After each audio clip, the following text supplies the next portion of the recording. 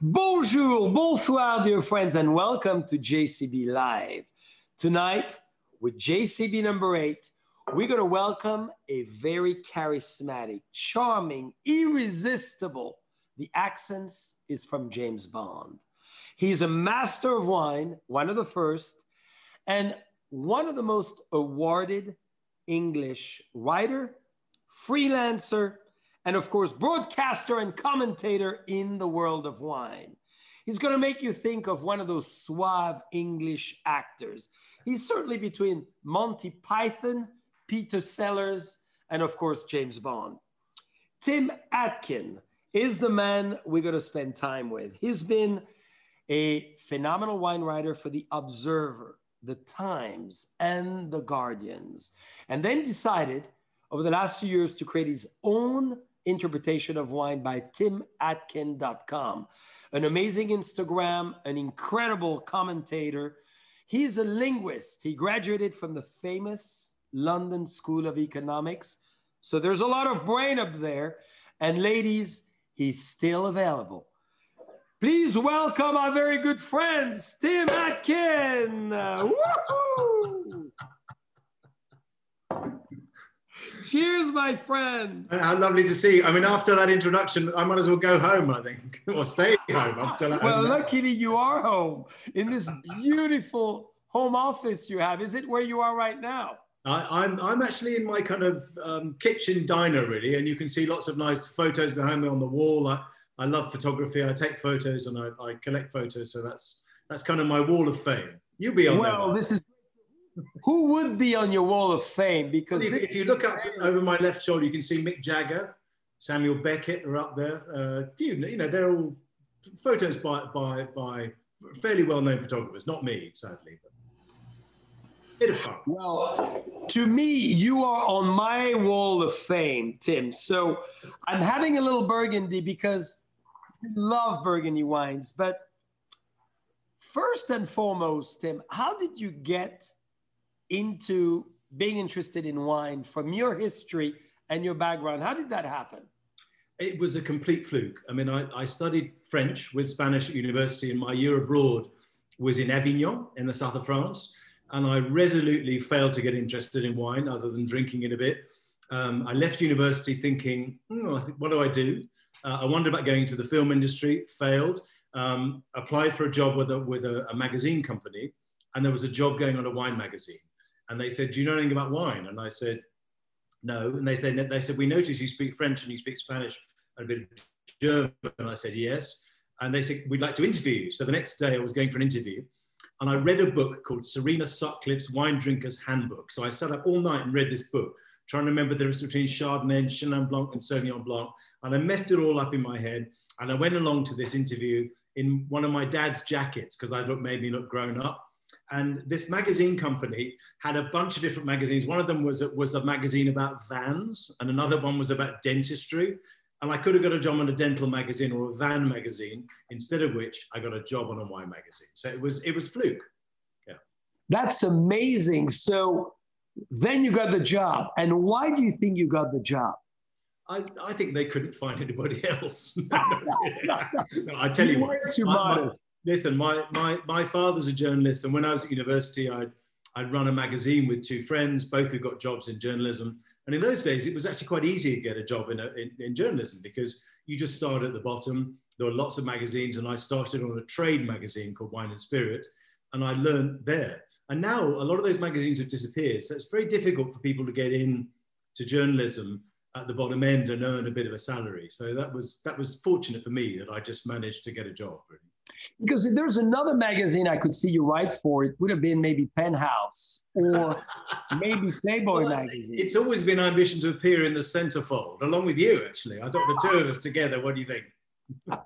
in the Cape, in the Red Lounge. To get all the way to the belt. Yeah, those are the days. Maybe 30 years ago, we might have made it, but no.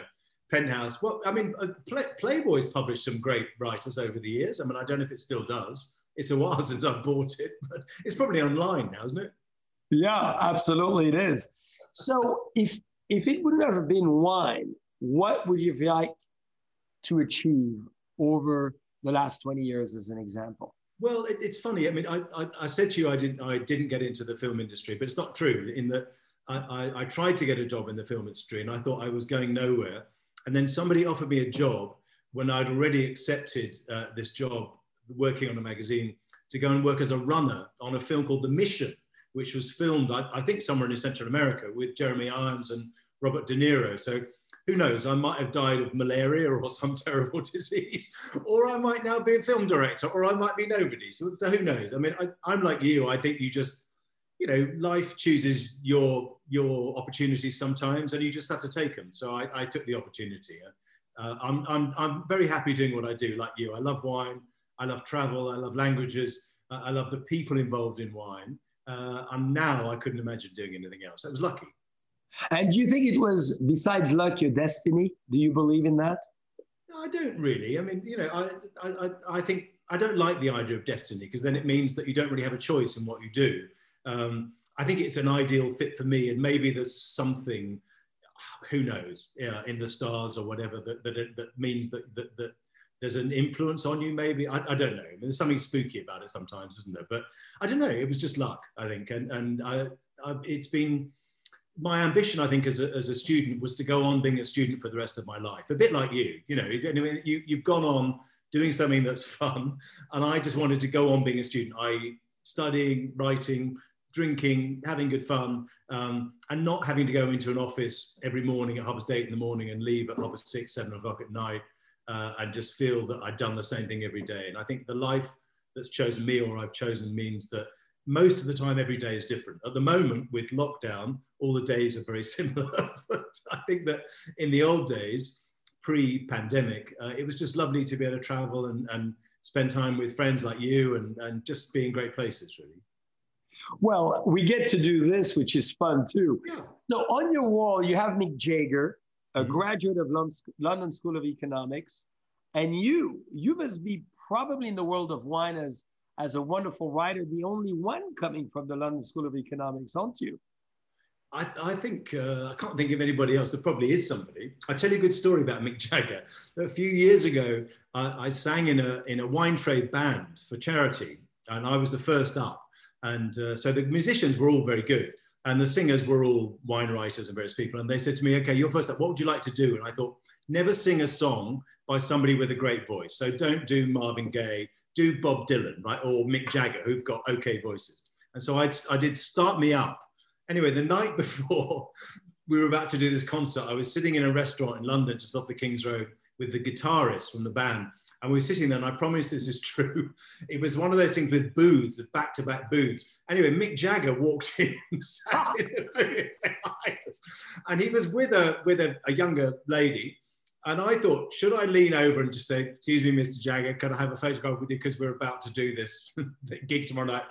And I thought, no, don't, because he just said, you're interrupting me anyway. But I just thought there was just a nice touch, really, of you know, happenstance, of serendipity, that on the night before we did the concert and I went live doing Start Me Up in front of all these people, Mick Jagger sat beside me.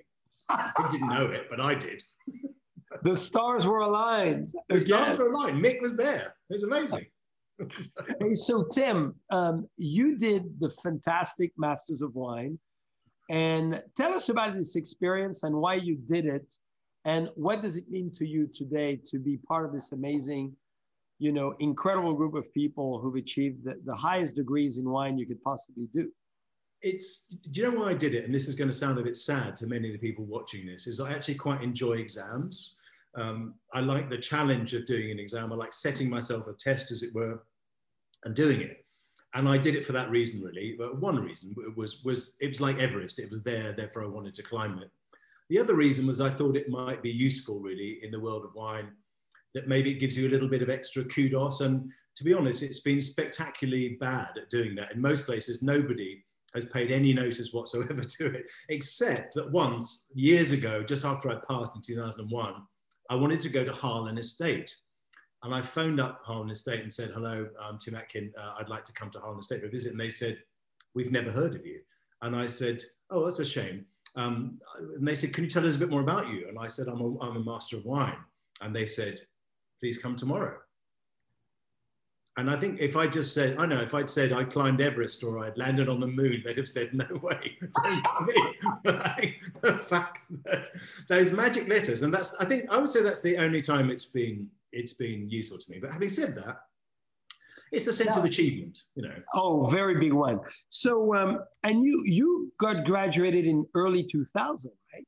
Well, I did 2 degrees. Oh, you mean in Master 1? Yes, I did. I passed in 2001.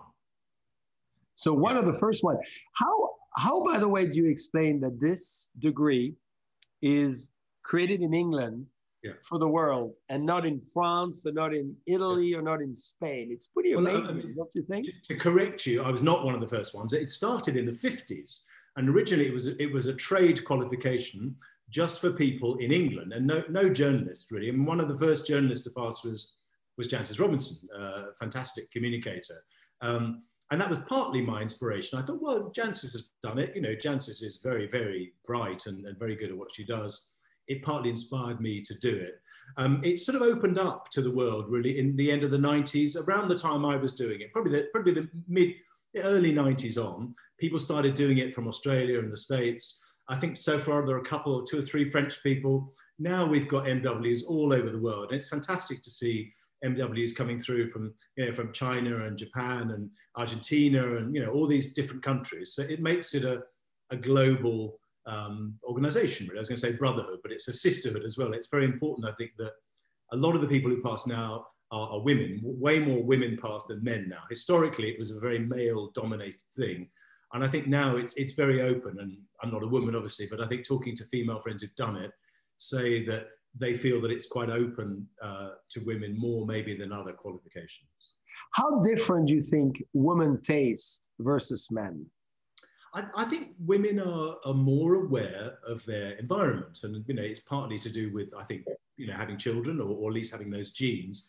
That I think women are used to being aware of danger around their offspring. I mean, not so much now, but if you look at our backgrounds, where we came from, you know, millions of years ago, they were aware of danger, whether it was wild animals or predator, you know, other type of, you know, people trying to, I don't know, steal from them, whatever.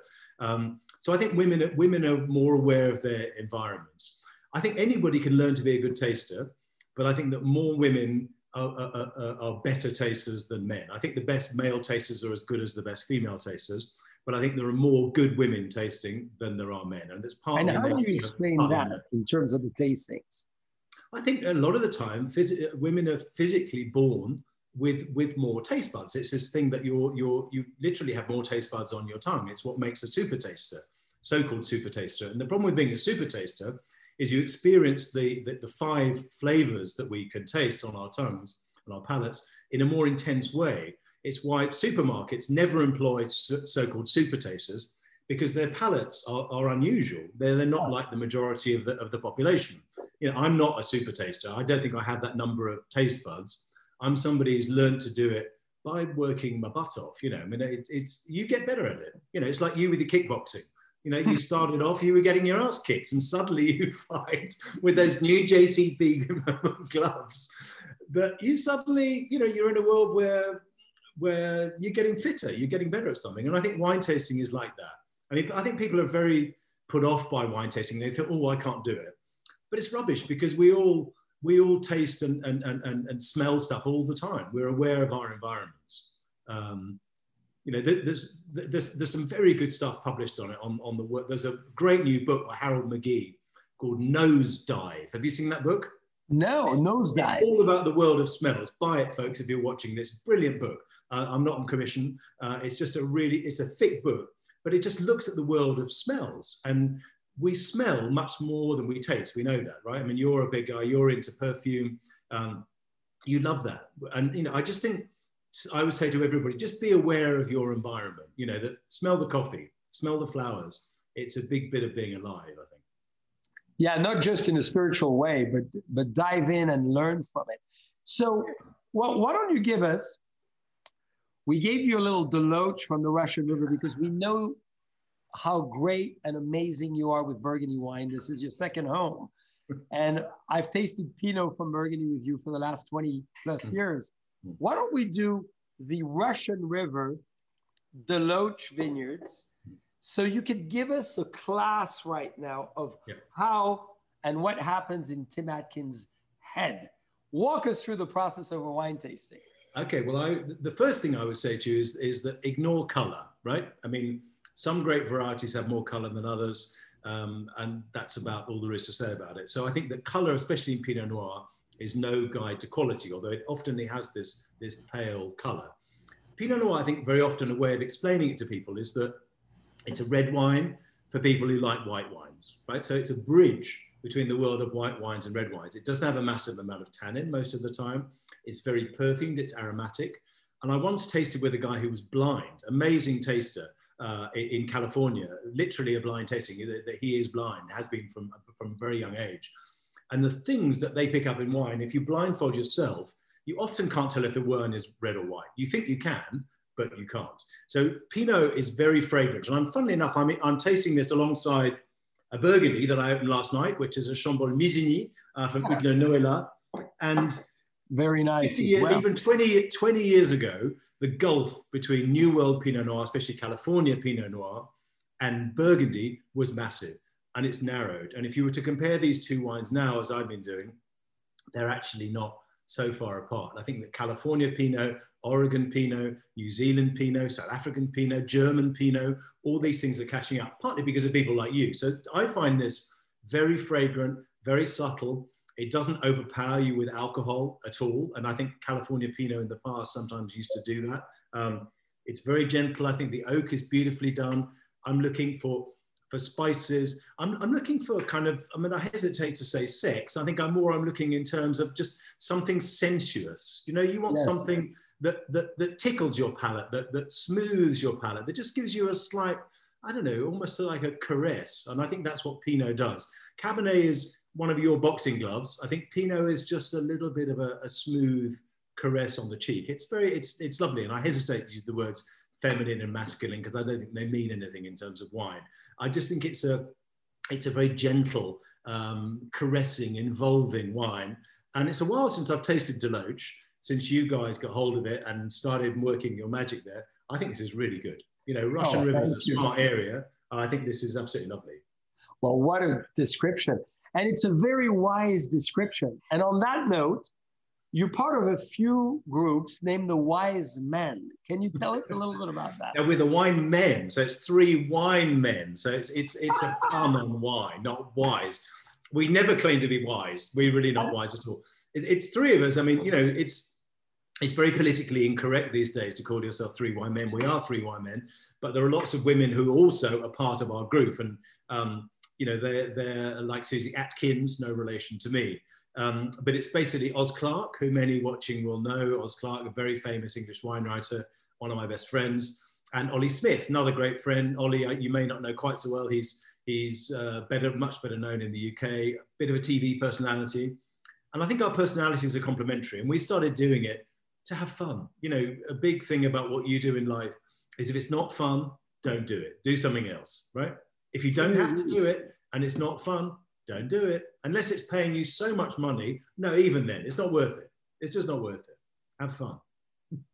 So you created as well your incredible, very dynamic timatkin.com, your Instagram, your Facebook, and all of that. Tell us about the new world you live in, because you've been writing for the top 3 English newspapers. Yeah. I mentioned it, you know, The Observer, The Times, The Guardians. I mean, those are mammoth, phenomenal influencer.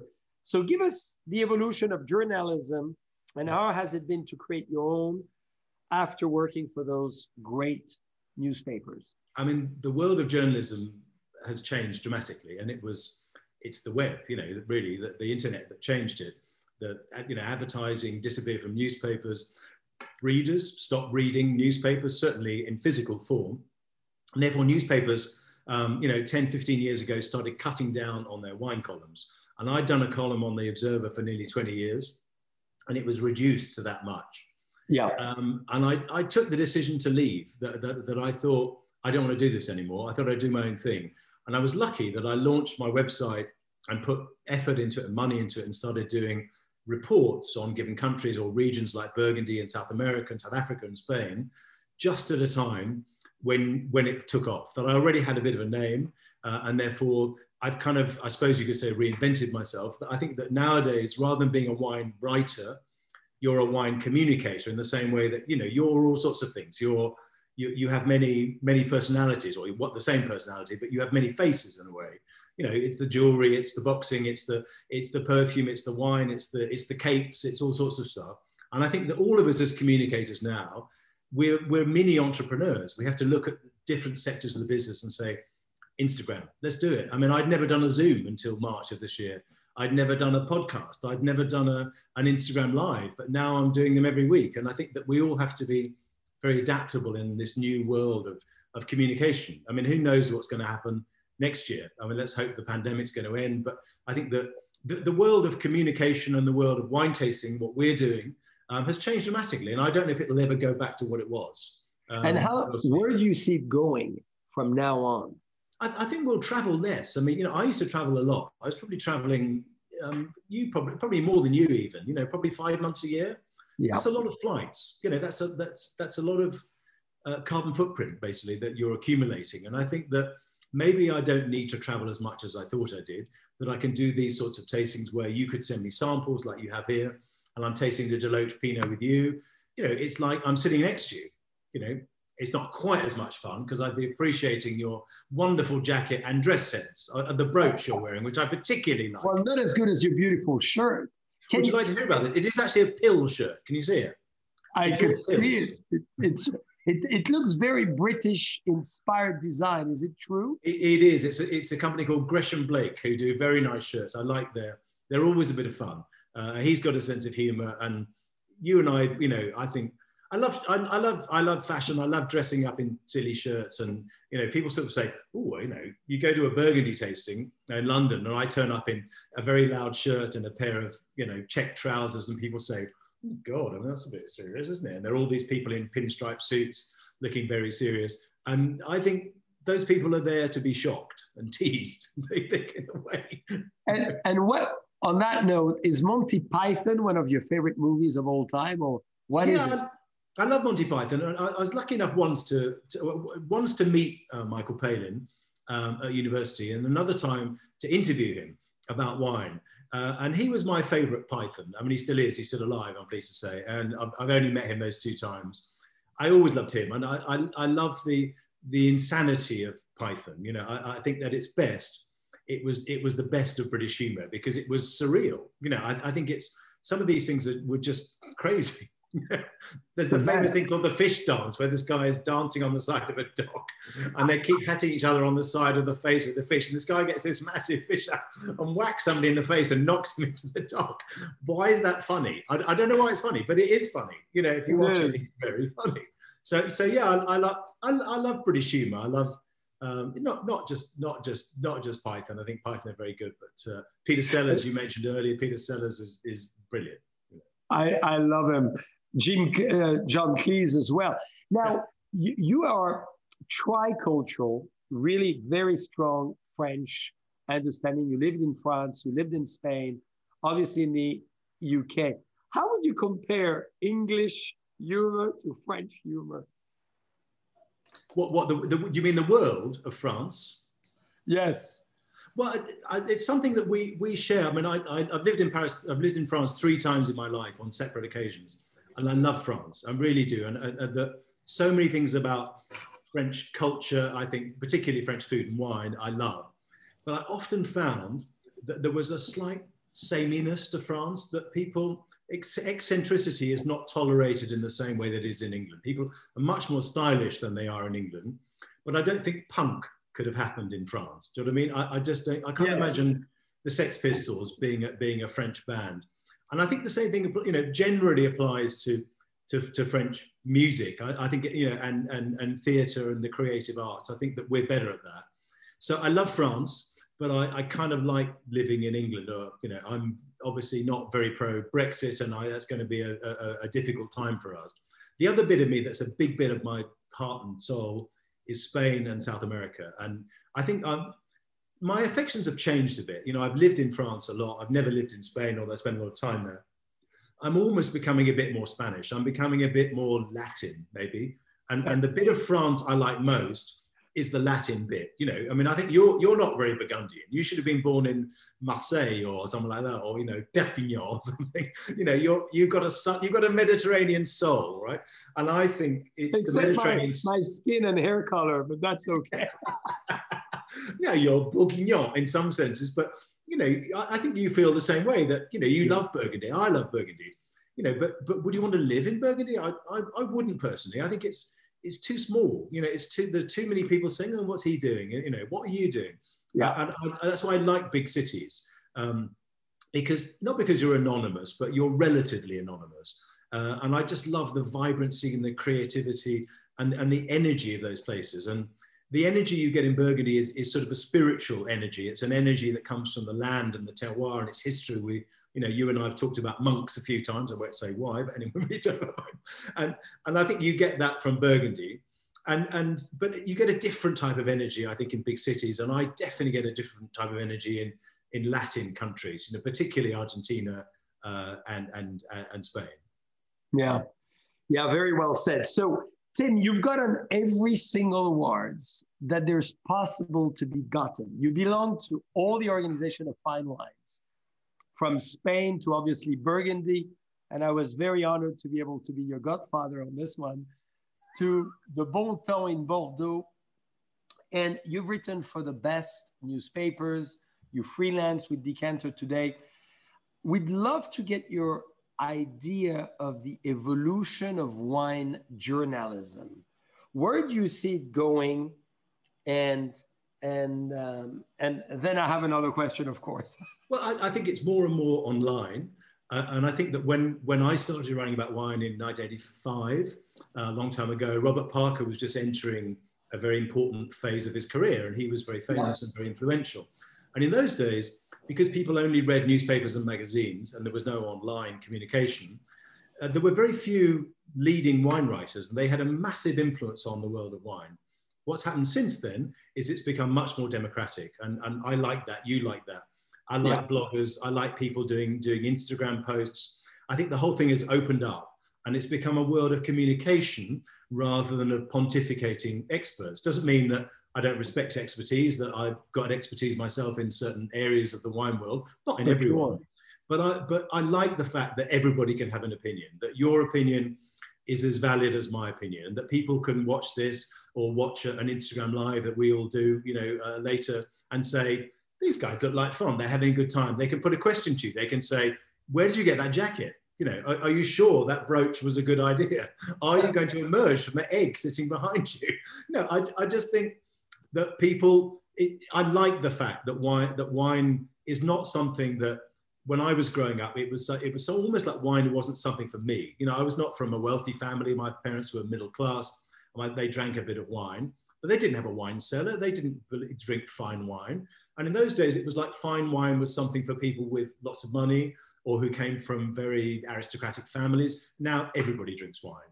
Yeah. And I like that, you know, and everybody can communicate about wine, whether it be through, you know, Vivino or apps like that, or they can join in conversations online. There's so much information, and I love it. You know, I don't think you want one Robert Parker, you know, in the world, or one Michel Pétain in France, or one Jancis Robinson in the world. You want lots of them. You want lots of people all joining in the conversation. So it's a cacophony of noise and opinion and yeah, you know, passion.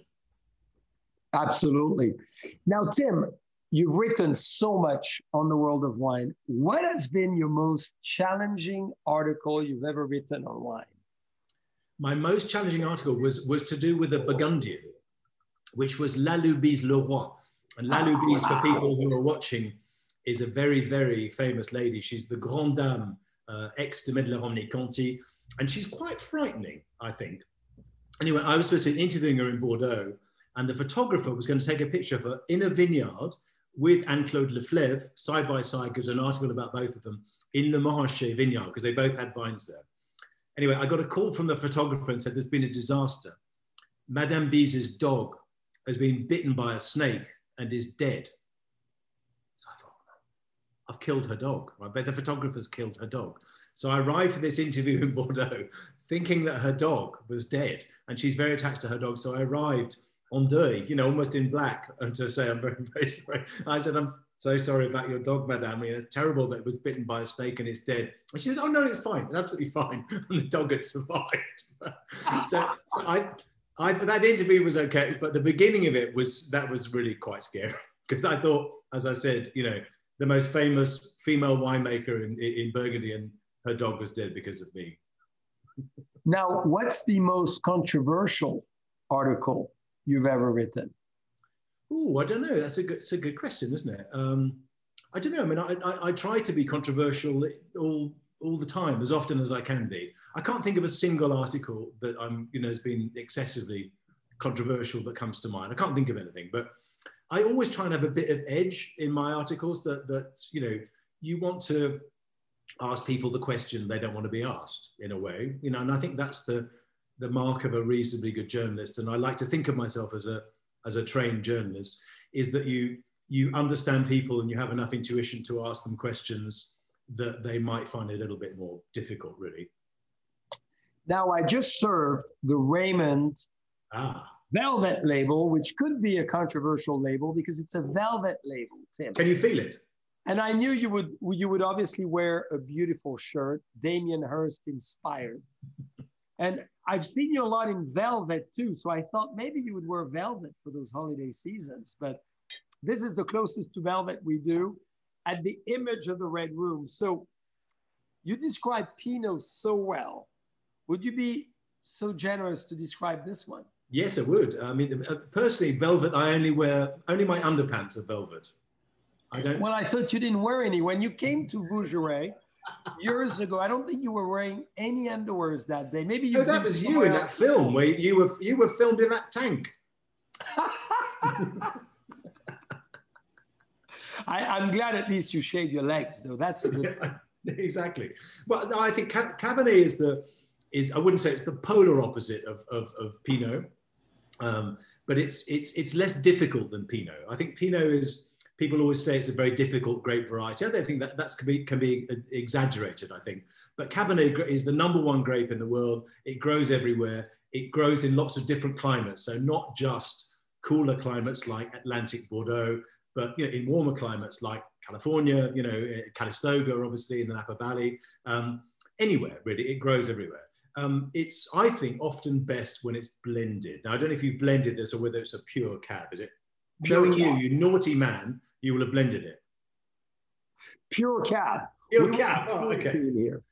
I think I often think about cab as being quite structured.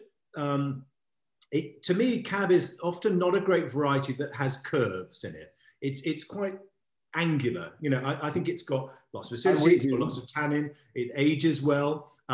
Again, it's sort of punch in the face, but I think it's a little bit more aggressive in a sense. You know, that if Pinot is stroking you, I think that Cabernet is challenging you in a way. I think it's quite a challenging wine to taste. It's got more acidity, it's got more tannin. It's often made to age.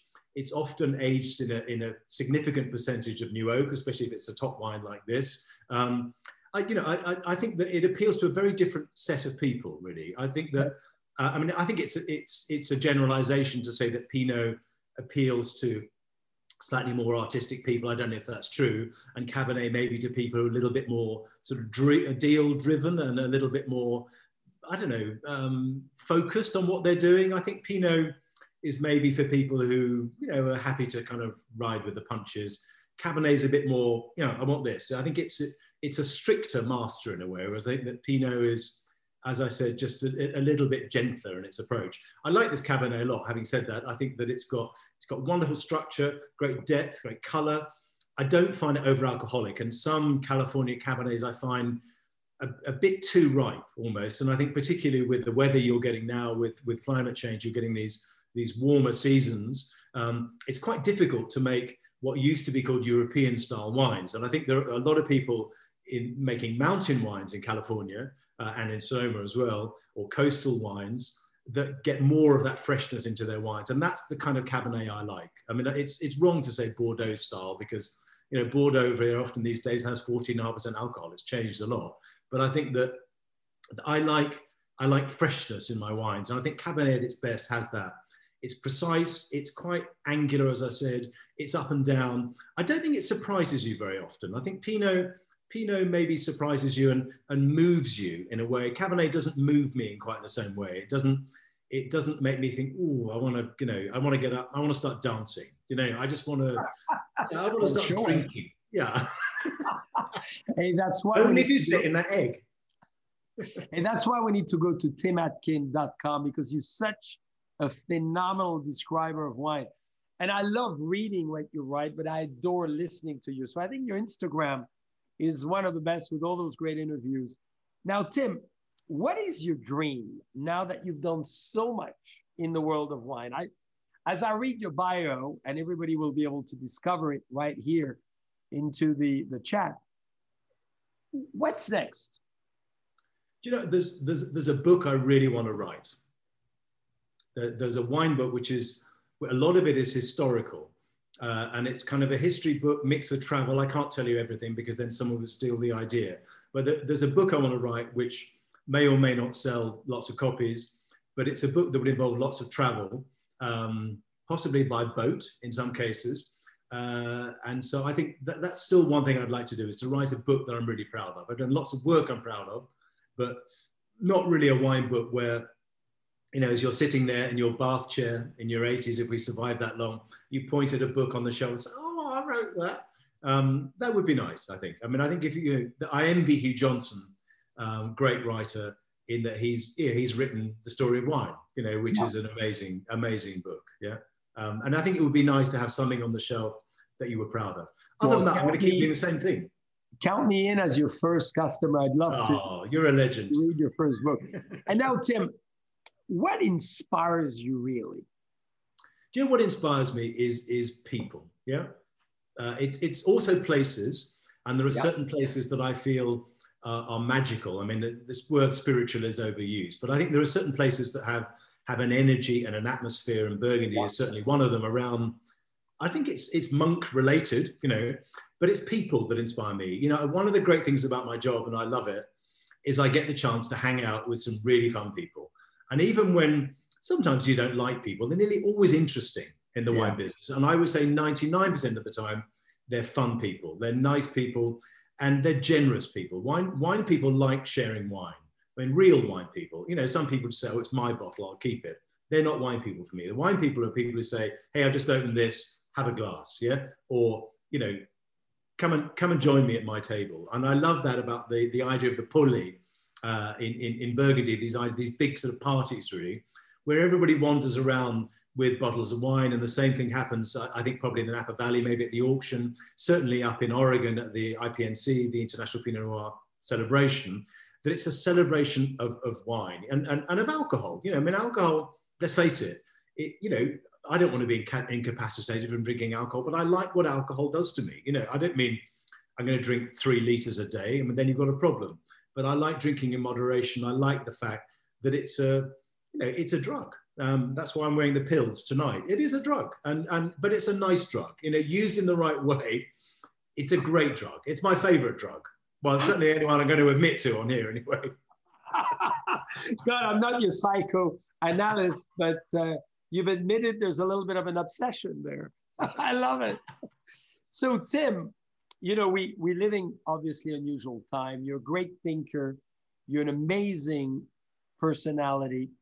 I would love for you to leave all of us tonight with a big message. Whatever message you want to share to all of us. It could be wise, it could be psychedelic, it could be anything you want for all of us to part ways and remember Tim Atkin as this incredible man who suggested this.